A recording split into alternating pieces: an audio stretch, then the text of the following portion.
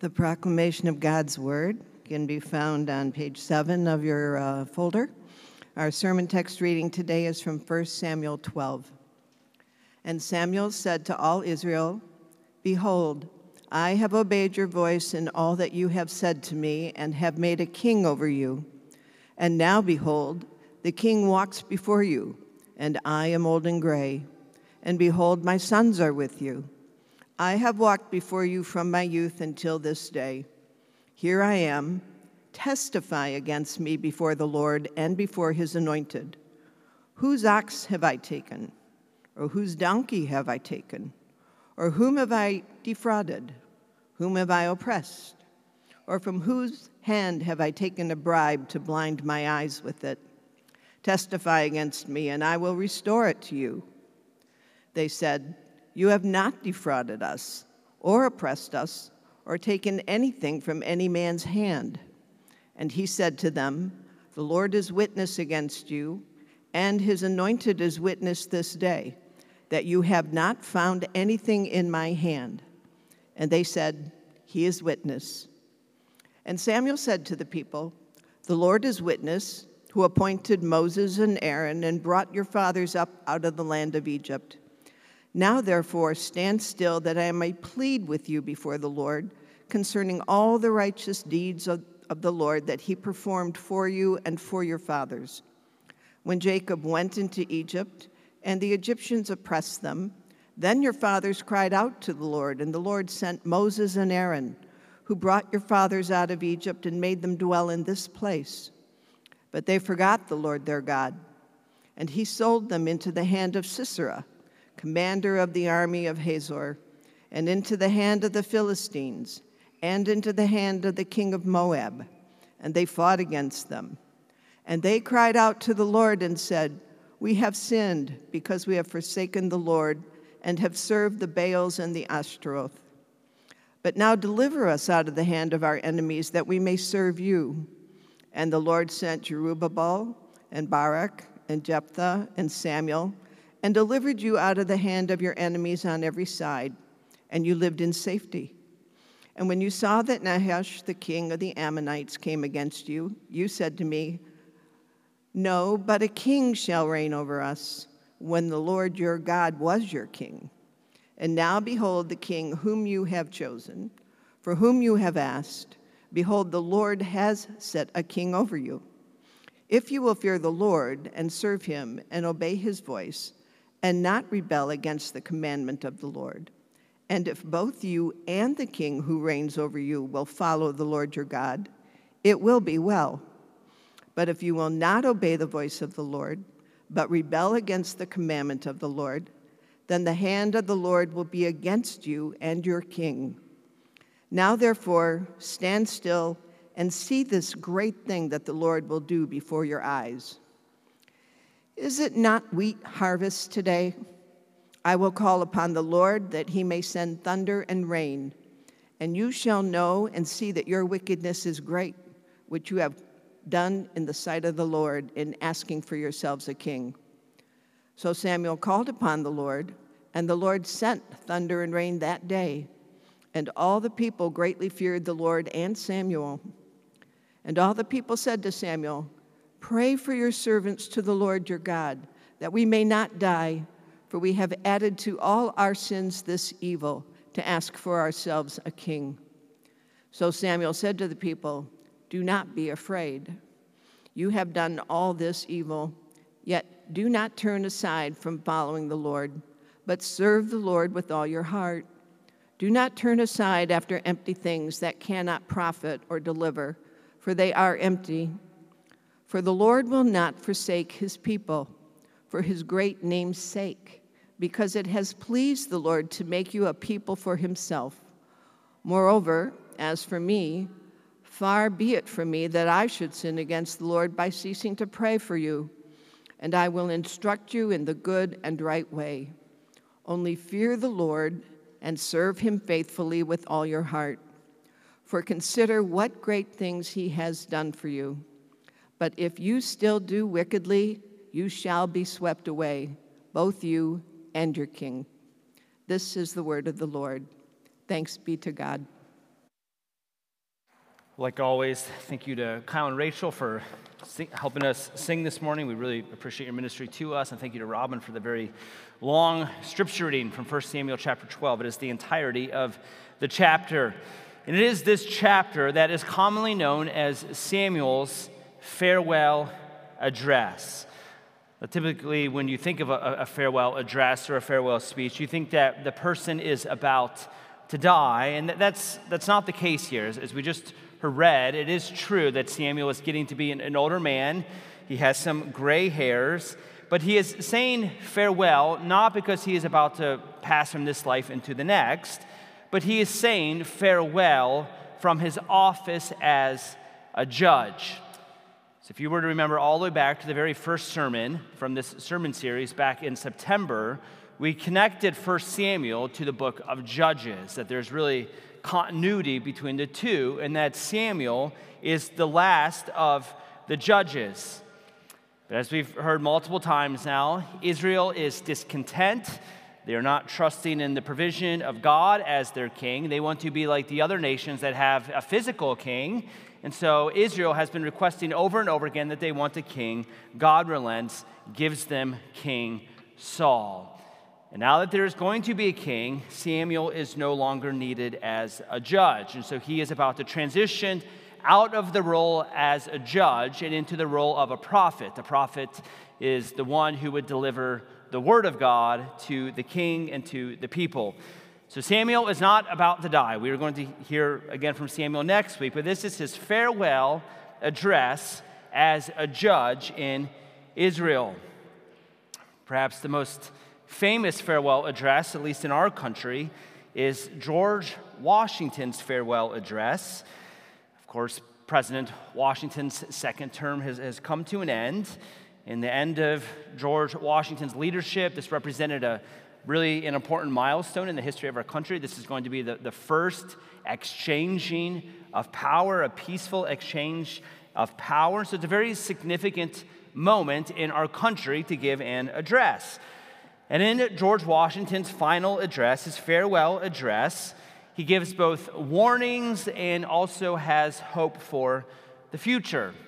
George Washington will give warnings about political parties and about being overly sectarian, but there's also encouragement for the future about what it means for states to work together and encouragements for morality and religion. And that's typically how a farewell address will go. There's some reflection on the past that comes with some warnings, but there's always an eye for the future about a better day in front of us. And that is essentially what Samuel is doing here. Samuel, in his last speech as a judge, is going to take some time to reflect on Israel's sin, and yet he has a hopeful eye of the future, hoping in God's grace. But he begins with reflecting on Israel's past. You notice in verse 8, Samuel reminds the people of their time in Egypt. This, of course, is when the people were oppressed by Pharaoh and the Egyptians. And in verse 9, we remember that God in grace and mercy sets the people free. But here's the tragic truth. As soon as God's people have been set free, what Samuel says is the people forgot the Lord their God. Verse 10, then the people are fighting against King Sisera and the Philistines and the king of Moab. Very similar to their time in Egypt, they're crushed. And so the people cry out again to God. God provided the judges and deliverance. They're set free. They have a land of safety. And yet we see this repeated theme. The people forgot the Lord their God. Nahash, king of the Ammonites, comes against Israel. The people panicked. Now, you would think after already being set free from Pharaoh and from Sisera and the Philistines and Moab, you would think the people would learn their lesson, but they don't.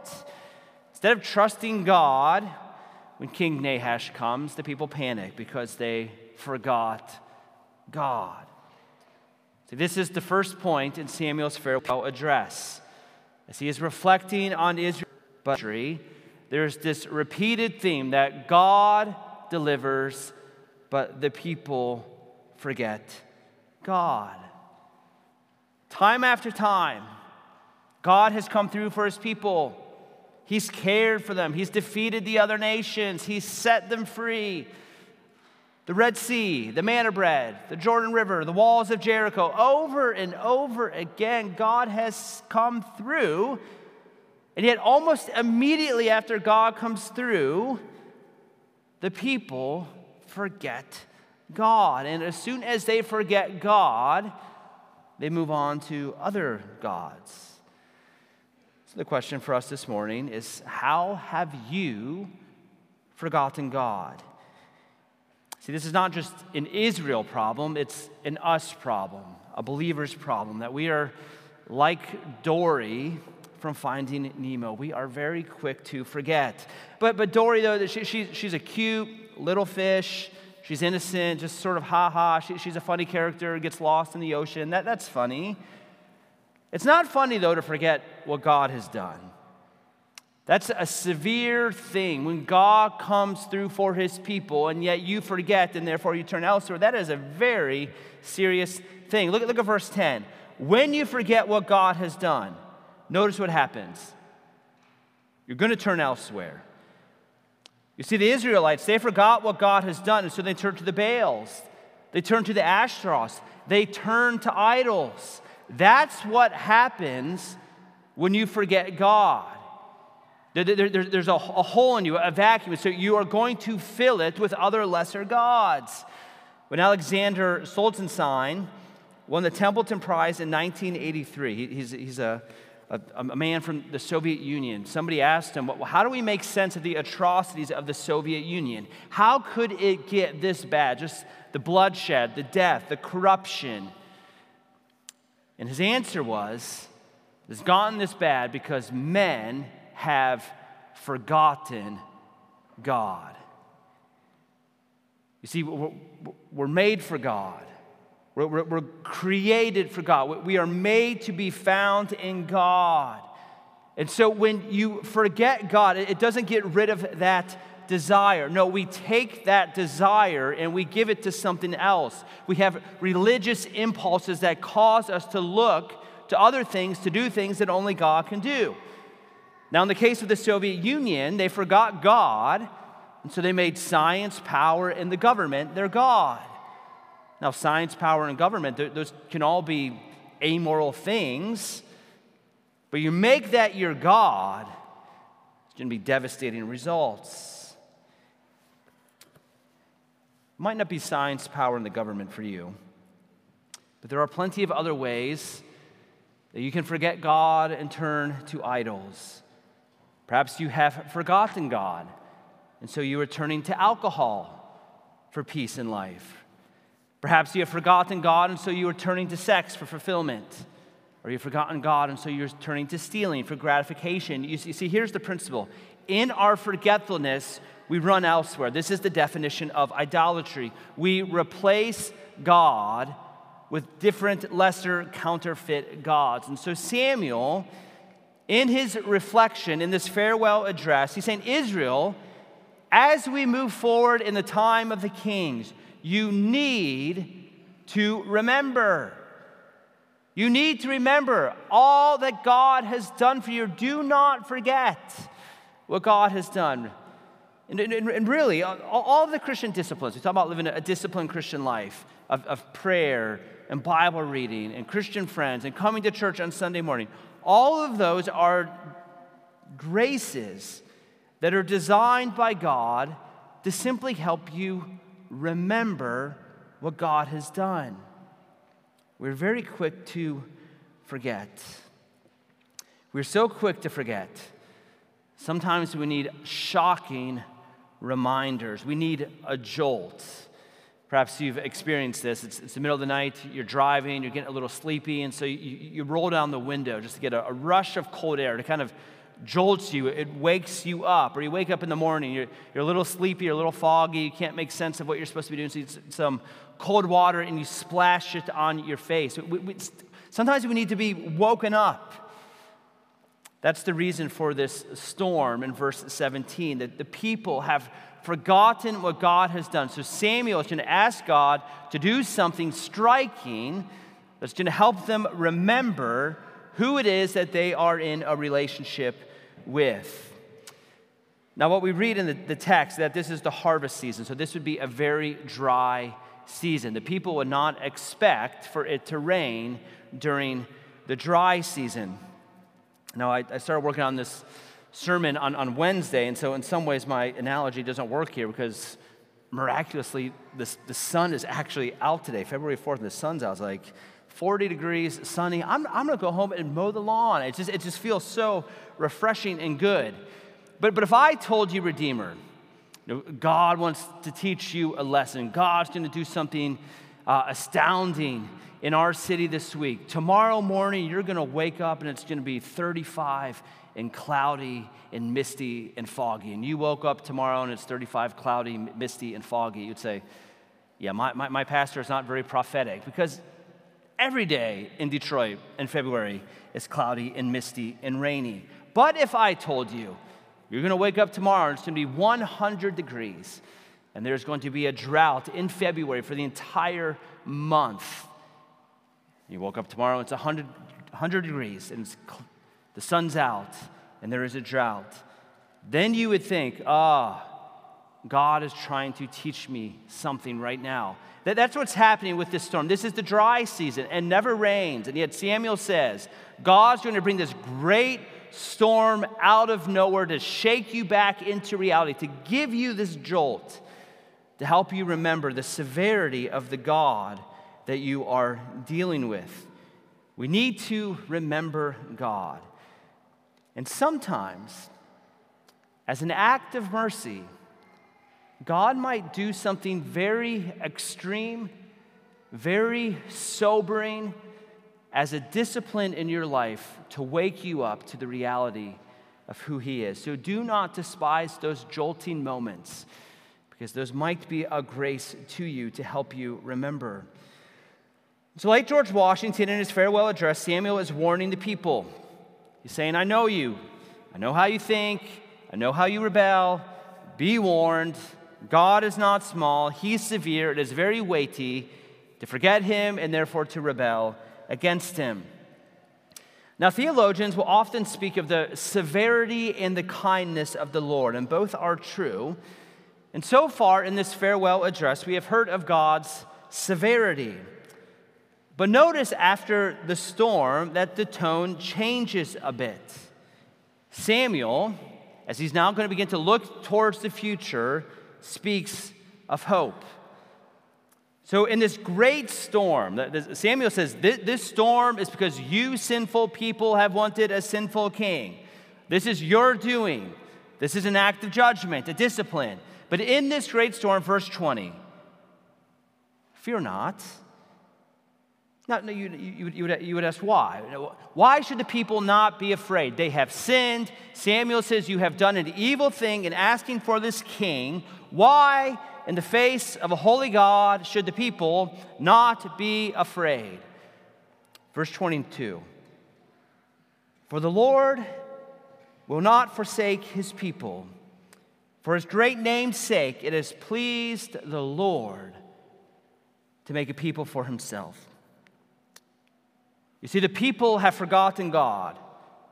They've turned elsewhere, and yet God is not going to ultimately forsake His people. We might be very forgetful, but praise God that He is not. God has made a promise that according to His great name, He will have a people for Himself. And it's that line, a people for God. That is the gospel thread of hope throughout the entirety of the Bible. If you want to explain Christianity in one sentence to a friend, it would be this: God will be our God and we will be His people. That line is repeated over and over again in the Scriptures. Even in the darkest and bleakest situation, God always says, I will be your God, and you will be my people. Think, after the very first sin, Adam and Eve ate the apple. They deserve to be cut off, and yet God still has for himself a people. God covers Adam and Eve. Think of the judgment waters of the flood during the days of Noah, judgment that is wiping out the world. And yet, on an ark, God has a sheltered people. Abraham, this pagan that is doubting, is actually giving his wife to another man. Yet through this man, God creates a nation of his very own people. I will be your God, you will be my people. This is the summary of the new covenant in Jeremiah 31. It's the hope of Revelation. The very last book in the Bible ends with, I will be your God and you will be my people. Sin is, yes, very severe. It displeases God when you forget him. Our forgetfulness pulls us away from God. The wages of sin is death. We deserve to be separated.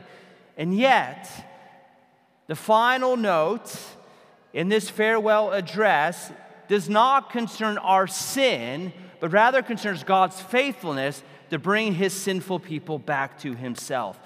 God will have a people. See, here's the point.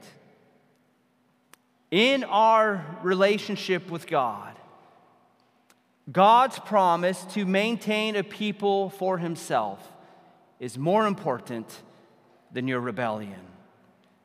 Now, is forgetting God wrong? Absolutely. It displeases the God when you displace him and trust in other gods. Does forgetting God lead to sin and idolatry and misery? It absolutely does. But what is more true, though, is God's mercy. That's the final note in the gospel story. That God gets his idolatrous people back. Look with me at verse 22. It says, the Lord will not forsake his people. So you might ask, why? They deserve to be forsaken. The people have forsaken God. Of course they deserve to be forsaken. Why will God not forsake his people? The reason is because God has attached his very own name to his people. God has attached his holy name to the promise to preserve a people. If you're holding a dollar bill, you have a promise on that bill from the Federal Reserve that that piece of paper is worth $1. It's a promise. Or think of a couple that is getting married. There is a promise given as a ring slides onto a finger. Here is a promise from God that he is going to have for himself a forever people. Now, the government of the United States is the wealthiest and most substantial government in the history of the world. And so when you're holding a $1 bill, you can be very confident that a worthless piece of paper is actually worth $1. United States, we certainly are aware that there have been other great governments that have fallen over the course of human history. So the United States can say, I promise you that that piece of paper is worth $1, but ultimately cannot be guaranteed forever. Or think of a young couple that is getting married. They make their wedding vows with great intentions, but sadly we all know of marriages that have fallen apart and people have not kept their promises. We live in a world where we see promises not come through. Here's the difference, though, when God makes a promise. The promise from God is sealed by his very own name. This promise that God will have for himself a people is not sealed by a government. It's not sealed by a wedding ring. No, it is sealed by the very name of God. God's name is attached to this promise. What is the name of God? Why is that so significant that God's name would be attached to this promise? Go back to the story of when Moses meets God in the burning bush. And Moses says, by what name shall I tell the people? And God says, okay, here's my name. Now, the name is very difficult to translate. Jewish people don't even say the name because it's so holy and set apart. But the name, when you try and translate God's name, means something like I am. I am who I am. That's in the past, but it could also be something like, I will be who I will always be. That's God's name. You think, well, that's a simple name, perhaps an odd name. It's not simple at all. It's actually incredibly complex. I am. That means God just is. He just is. There's never been a time in the past when God was less. There's never been a time in the past when God was created. It also means there'll never be a time in the future where God will be more. He is not in process. God just is. He is. That means he has no needs, he has no emotions, he has no weaknesses. There are no external forces outside of him that cause him to change. No, he just is. And God will always just be. Therefore, if God says, I am going to make those people my people, you can have rock solid, 100% confidence that God will always come through because he just is. That's his name on this promise. And then God out of his name says, it is my good pleasure to bring these sinful people back to me forever. So yes, the people have sinned under the judges.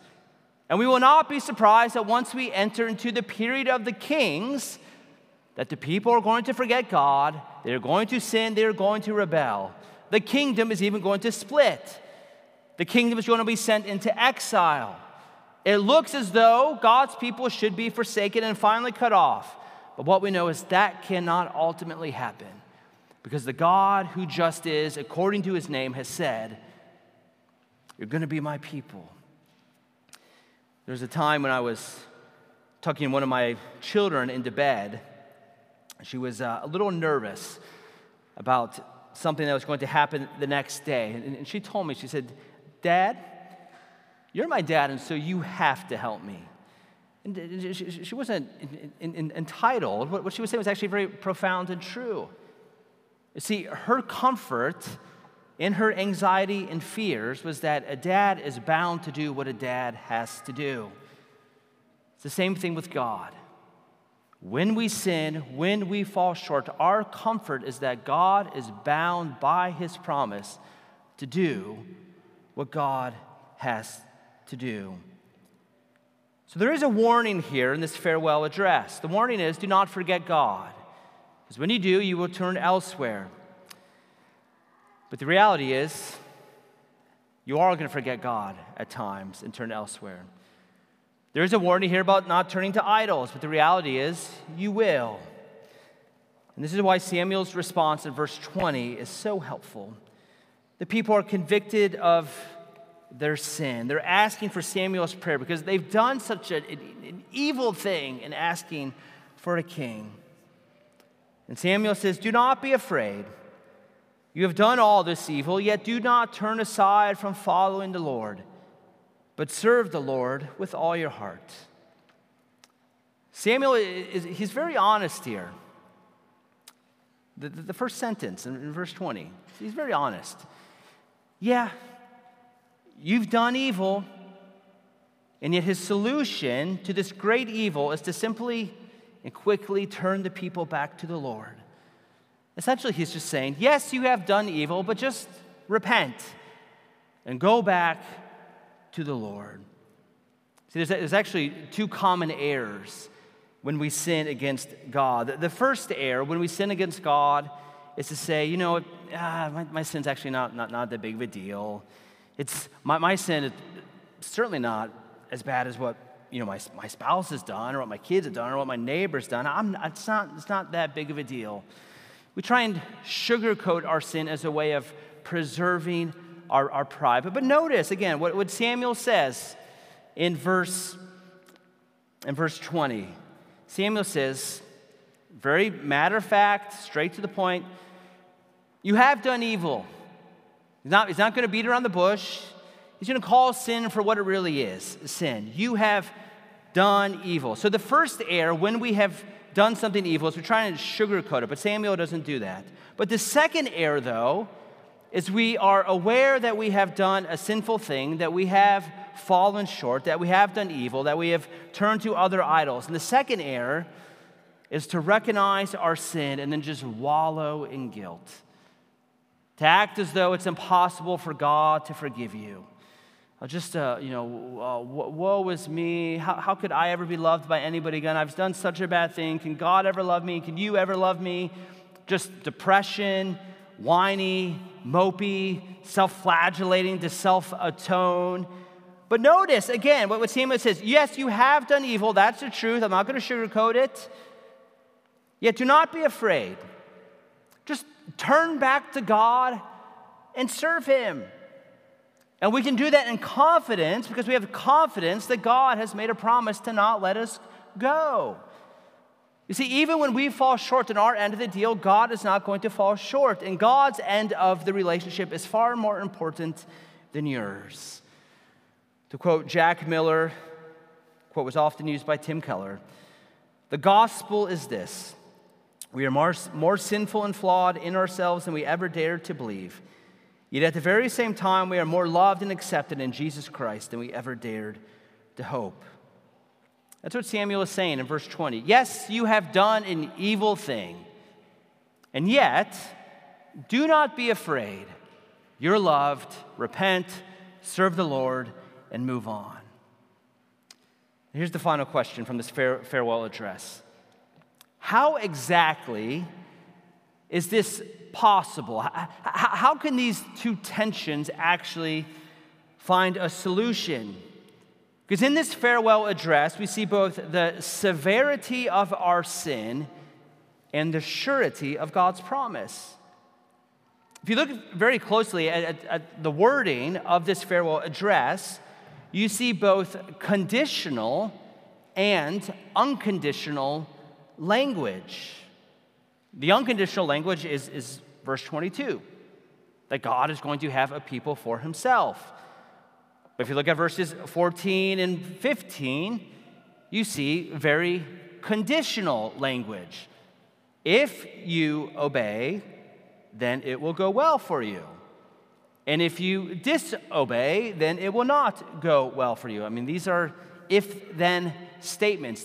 If-then statements, that's the definition of conditional statements. If one condition is met, then there will be a certain outcome. So how do we make sense of Samuel's farewell address? And really, how do we make sense of the gospel itself? Is God's love conditional or is it unconditional? Because we know that a holy God just can't overlook conditions. He can't just overlook sin. No, God's holy. He can't just let sin slide. And yet we also know that God is holy, therefore He cannot break a promise, this unconditional promise to have a people for Himself. This is the tension of this farewell speech. It's also the tension of the entirety of the Old Testament. Will God ignore the conditions, or will He ignore His promise? Because both are equally important, and throughout the Old Testament, it feels as though God has painted Himself into a corner. Just there's no easy way out. Actually, one of the reasons that Christianity is different than every other religion. Because every other religion says God is either not that holy because He lets sin slide, or God is very holy, therefore He cannot be with His people. That they don't have a solution to this great tension. So how do we make sense of this? On what side does it feel like God needs to compromise? And the answer is at the cross of Jesus Christ. There is no compromise in this tension. You see, at the cross of Jesus Christ is where the condition of obedience is met so that God's promise might be fulfilled.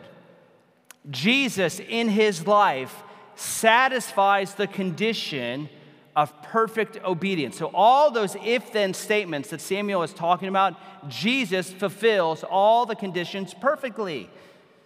Jesus never forgot God's promise. Jesus never turned to idols. Jesus lived in perfect obedience. The conditional statements, if you obey, then you shall live, those are all yes and amen in Christ Jesus at the cross. And then the gospel is that God credits to you credits to you sinful people, God credits to you the perfect conditional fulfillment of Christ on your behalf. Therefore, because the conditions of obedience have been met at the cross, God is able to have a forever people for himself. See, this is why the Apostle Paul in Romans 3:26 writes that God is both just and the justifier of the one who has faith in Christ Jesus. In Christ, obedience is met. In Christ, a people are formed. See, at the cross, both the conditions are met and the people are brought back to God. Let's look at one final verse, verse 24. This is near the conclusion of Samuel's farewell address.